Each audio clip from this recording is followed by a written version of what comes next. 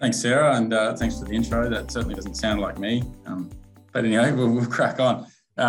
So, as you can see on the slide, and as Sarah's just said, this is part 2 of a 6-part series in critical control management. So, previously there was a session on identifying material unwanted events. Today we're going to focus on identifying the critical few. We have made a conscious effort to keep this webinar short, so it's a 30-minute session. It's all about micro-learning and sharing lessons learned, and hopefully it's of value and helps everyone on the call in their organisations.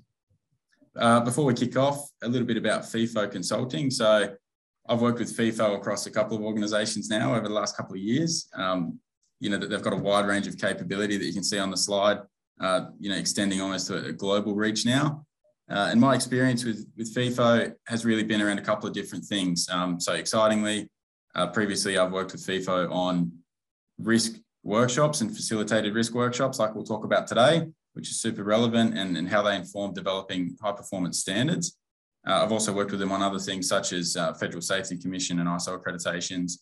And JLL was one of the early adopters of the Health and Safety Index, which is a fantastic tool that's, I think, a sister company to FIFO Consulting. With that, over to you, Terry. Yeah, great. Thanks, Adam. So as you said, today is webinar 2 of 6, which is exciting. So today's agenda is going to include a quick recap of webinar 1. We're going to look at what is a critical control and what is a normal control, options to identify critical controls, and also the pitfalls and leading practices. So last week, for those of you who weren't here, we spoke about the importance of understanding your current state and desired state. So it's worth noting that it's not one size fits all. Each organisation is unique. So the approach that companies such as Rio Tinto might use may not fit your organisation. So this is quite an important one to keep in mind. Last week, we also looked at the critical control terminology and the importance of getting that right early on. So if the terminology is not across the organisation early on, this can lead to some issues down the track. So it's best to get that right early. We also looked at leading approaches for identifying material unwanted events. If you missed the previous webinar, it is available through MyOsh, so please reach out through their avenues to find that one. And finally, we introduced the FIFO Critical Control Management Workbook. So this has been designed to guide organisations and provide practical tools. Over to you, Adam. Thanks, mate. So off the back of last week's webinar, really where we sit in terms of this series is within your organisation. If you follow this trajectory, you're at a point where you know what your material unwanted events are. So once you've identified those, and that is really a critical piece, because the first step in any effective risk management is to understand the context and the scope of it. So to understand exactly what type of risk analysis you're doing and which material unwanted event you're trying to control. Once you've done that, you really need to pick the best method of doing that risk analysis session. And there's a whole range of tools in the industry that can be used for this, and different strengths and weaknesses throughout them all. And really, which one you're going to select is going to depend on the type of organisation you are, and also the level of control and ownership you have of the risk. So, for example, safety and design, probably not the best tool for a company that's involved in operation and maintenance, for example, because it probably sits earlier in that piece.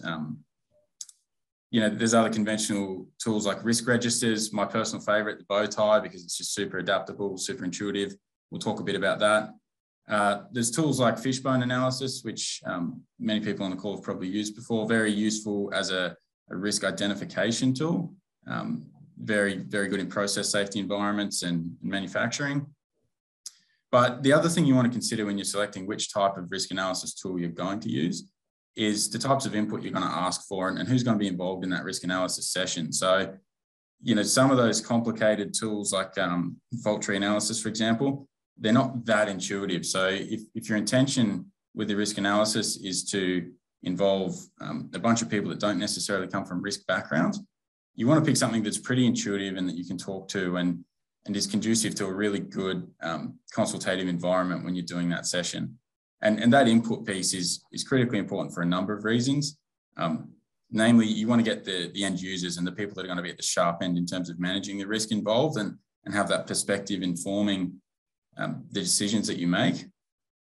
But also the engagement piece is very important in terms of once you've done that risk analysis and you're setting those performance standards, making sure your end users feel like they've got a level of ownership and engagement with what you've done and the outputs of all this risk analysis. So a good case study to kind of wrap that up, Terry, if you jump onto the next slide. So safety and design, as I said, good safety and design really goes across the whole life cycle. So, you can see in the example there, if you've got a parapet and you're eliminating the need for things like fall restraint or arrested fall devices, that far outweighs the benefits. If you've identified the need for that parapet back in design and you've implemented that, that's going to be far more effective across the life cycle of that structure than doing a really good facilitated bow tie in the operations phase where you've already missed the opportunity for that higher order control measure. And I guess, Terry, I'd be interested to know from a FIFO perspective, if you've encountered things like this before where, in facilitated design sessions, these things pop up. Yeah, absolutely. And I'm not just through FIFO, but through my previous roles as well. Quite often that you're, in a HSE role or operational role left with something that it's impossible to manage now or quite hard to manage because it's already been designed a certain way. And unfortunately, budgets don't always allow to knock things down and start again. So we're seeing more and more now organisations reaching out for a bit of support in safety and design and getting it right early on. So we are seeing it more and more. And feel free to reach out if you need more help on that one. So I think next, we've got a bit of a slide around bow ties. And as I was saying earlier, the bow tie risk analysis method is really my favourite way to do it. So I hand over to you to go through this in detail. But one of the things to consider when you're planning to run some kind of risk analysis session is actually the mechanism to do it. So, you can have, there's different types of software, for example, that can be used for this, or, Excel spreadsheets or risk registers, whatever it is. One of the ways I find quite effective for something like a bow tie is literally to have a big whiteboard and, some Post-it notes or something where you can get people in a room and work through the problem. Yeah, you're right. Definitely engaging people is a key element of it. And so let's look at the bow tie now. And of course, many people here have used them a lot in the past, but let's put the lens on for critical control management today. So as you can see here, we've got the event that we're trying to avoid in the middle there. We've got our threats on the left and we've got our consequences on the right-hand side. So, of course, when doing a bow tie assessment, the goal here is to identify controls, both on the preventative side, but also on the reactive side, so mitigating once the event has occurred. However, the critical part for today is looking at what are the critical controls. So the critical controls are crucial for preventing the event in the first place or mitigating those consequences. Keyword here is crucial. The absence or failure of a critical control would significantly increase the risk despite existence of other controls. So the control prevents more than one unwanted event or mitigates more than one consequence. So what is a control versus what is a critical control? So what we've got here is a couple of options here. So we've got a SWMS and a management plan. So a control should be an act, object, or system. So again, the SWMS is very, very important document, and so is management plans, and it could be an emergency management plan, traffic management plan, whichever one you're looking at. However, these are not critical controls. There may be critical controls within these documents. So what I'll do here is we'll continue on. So down the bottom there, we've got a person working at height with a fall system. That is a critical control, so making sure they're positioned well away from the roof there. And also we've got the fall arrest system, which is also a critical control. So you can see the difference here between the SWMS and then something that would be within the SWMS as the actual critical control. I think just to add to that, Terry, one of the things that I see quite commonly, certainly in my current role, is that from time to time, when you overly rely on controls such as the SWMS or the management plan, there is a risk of waffle, so to speak. So what I find quite commonly is a management plan might say that the subcontract is to provide this and it's going to meet these minimum requirements. And then the subcontractor's document might say they'll align with the principal contractor's requirements. But, at some point in time, the rubber needs to hit the road in terms of stating how we're going to do the role, the task safely. And that's really where you want that focus on critical controls and knowing exactly what it is that needs to be incorporated into those processes. Yeah, for sure. And that makes me think about the verification side of things too.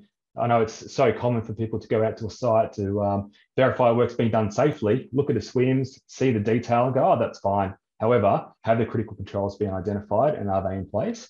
So it's about going in there with specific intent and finding those critical controls. Exactly. Okay, so off to a case study. So there was an incident which happened a little while ago within an organisation where a worker was accessing a switchboard and received burns from a flashback. So you can see the picture here on the top right. Not ideal, would have been a fair bit of recovery there. So approximately 2 weeks after the incident, we conducted a risk workshop. So the idea here was to review the layers of defence leading up to the flashback. So you can see down here on the bottom, we've got the layers of defence, minimizing exposure, detect and deflect, the last chance intervention, and then we have the incident occurring there. So post-event, there were a number of missing controls identified. So you can see here on the left-hand side, a number of missing controls leading up to the event, but also a number of missing controls post-event. So what was found here was the critical, wrong slide. The critical control missing here was the absence of correct PPE, which may have prevented the outcome, which we can see there in the top right.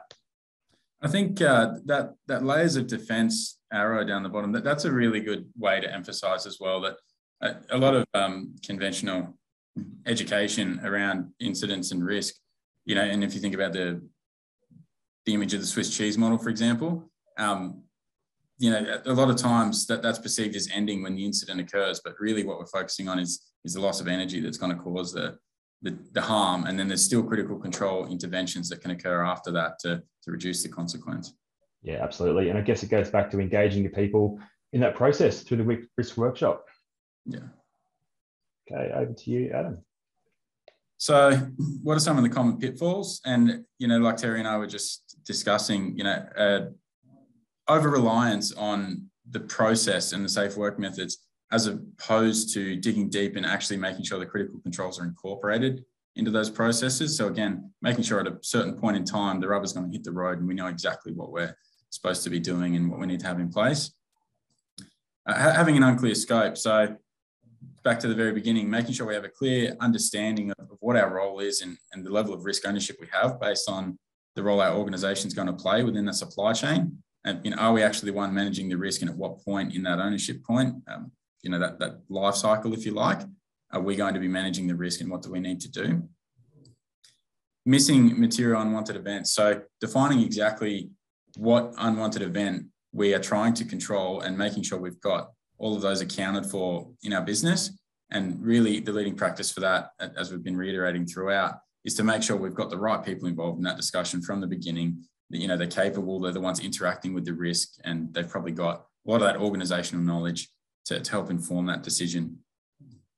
This is a really critical one, and I'll talk about it a bit more in a moment in relation to one of the case studies, but developing the procedures before identifying the critical controls. So you see a lot of organizations do this, and, you know, they're trying to get the ball rolling, if you like. It's pretty common, but what you really want to do is have those facilitated workshops and have that consultation and let all those outputs and all that feedback and input from your end users inform the development of those procedures. So you're not jumping the gun, you're making sure you're building those from the ground up and getting the right information in there in relation to what your critical controls are going to be. And having some performance standards around your risk workshop facilitation and or your critical control design. So you need to have some governance around how you're going to approach this. You do see a lot of organizations these days attempting facilitated sessions and you know, learning teams and things like that. But without some of that expertise for facilitating some of those sessions, you can go a little bit off track. So having a really good framework around how that's going to be conducted and what those performance standards are is really important to navigating this whole process. If you jump onto the next slide. So this is a case study, safety at speed. I was actually lucky enough to be part of this. So this was FIFO being engaged by JLL, by my good friend Jeanette O'Brien. If anyone knows Jeanette, hopefully she's on the call. This was a great example of how you would facilitate risk workshops and inform the development of critical control management. So over just under a 10-week delivery period across a national basis, we worked with FIFO in JLL to run 8 virtual bow tie workshops. So we had people dialing in from all over the country. They were facilitated sessions using visual tools. There was 4 senior experts mobilised from FIFO to support that. And within the JLL business, we had more than 60 employees participating. And the outcome of that, which was really positive for the business, we identified on average 9 new critical controls for each of the high-risk activities that we focused on. And those were used to inform our performance standards, which enabled those clear expectations for our operational management.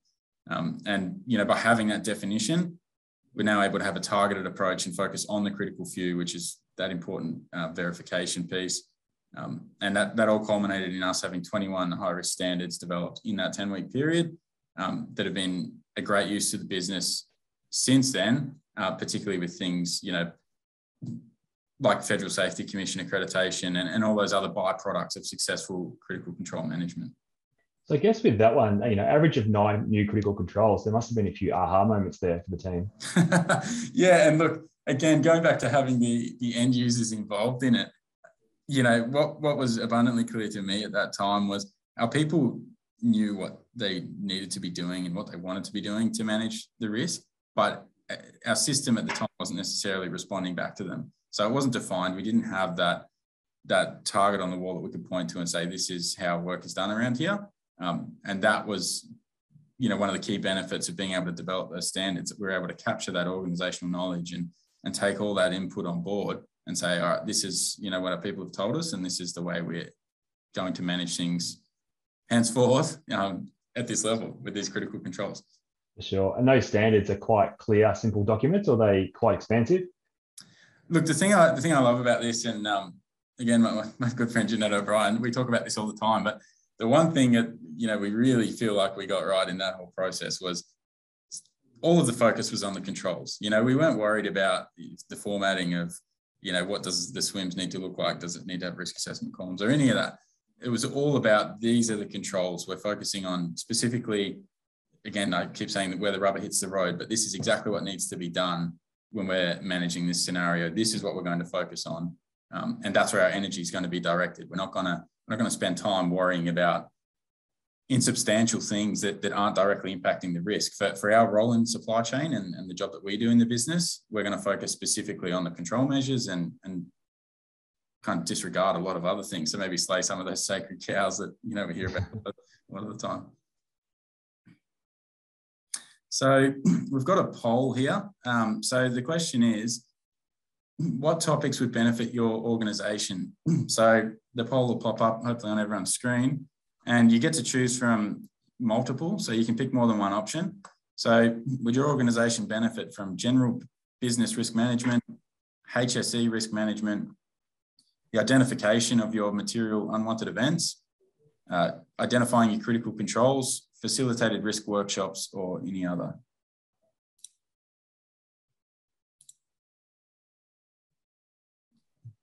So we'll give it a couple of seconds, and then we should start to see some answers rolling in.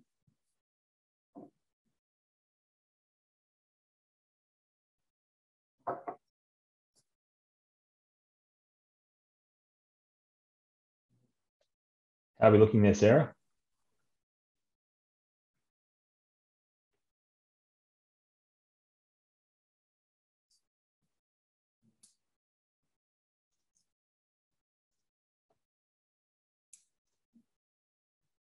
Okay, I'm not seeing anything come through just yet. Are you seeing anything? Here we go.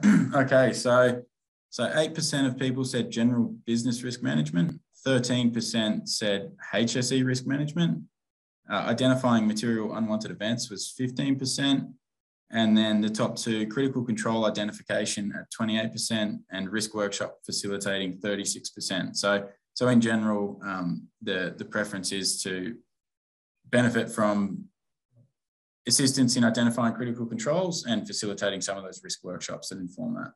Yeah. And I think in the chat there, I'm seeing it was a single option. So apologies for everyone on that. Okay, everyone, I got lost. I lost my internet, but I'm back with the safety of back, mobile. So I don't know what happened to the poll or what happened to me, but the poll's still going. So I'll end it now and show you the results, okay?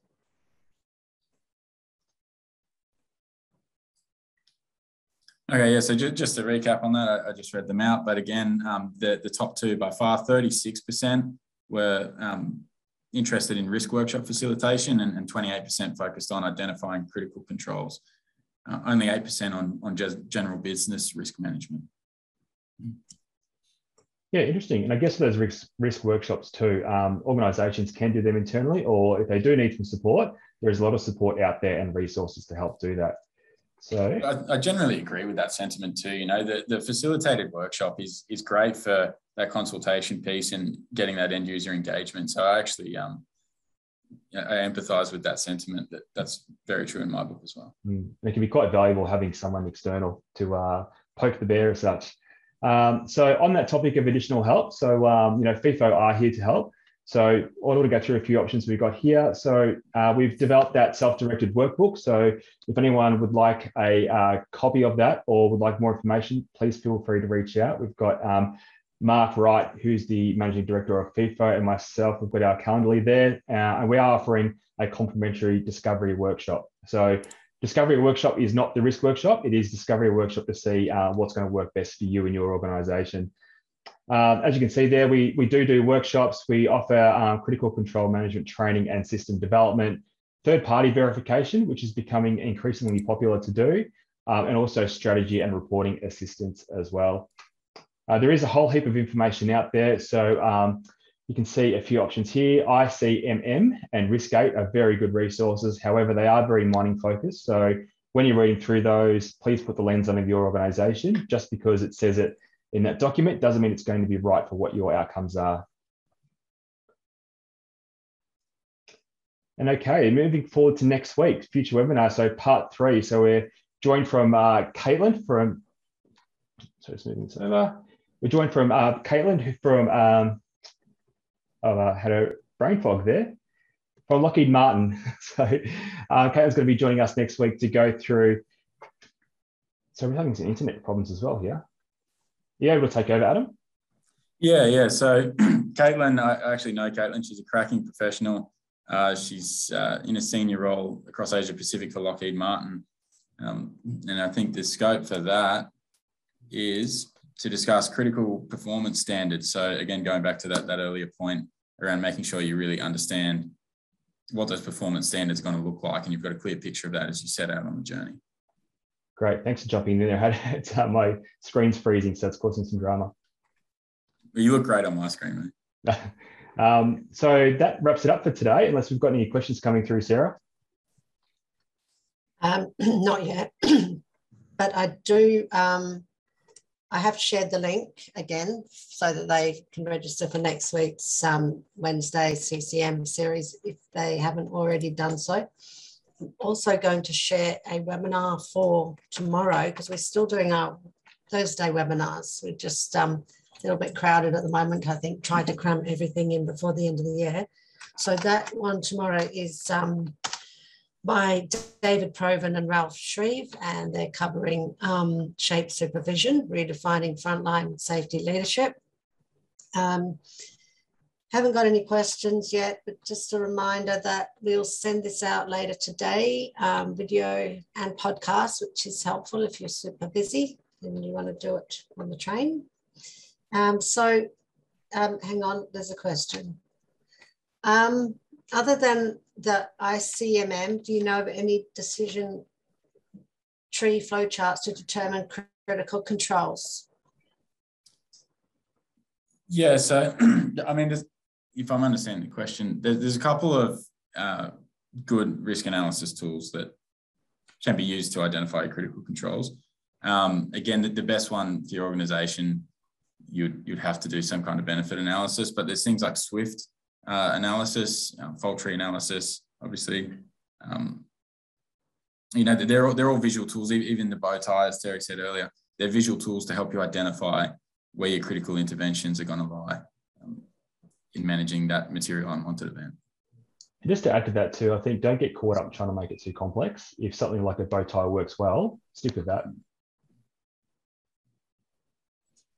Okay, well, that's that question. So we don't have any more. And as you said, we're keeping it short and sweet, which is good for people busy. So we'll look forward to next week. And thank you, Adam and Terry, for joining us today. And the slides will go out. It's got your contact details on. So if they have any questions or they want to talk more with you about what you can do, then that will go out in the email later today. So thanks everyone for joining us. We'll see you either tomorrow or next Wednesday. Great. Thanks for having us.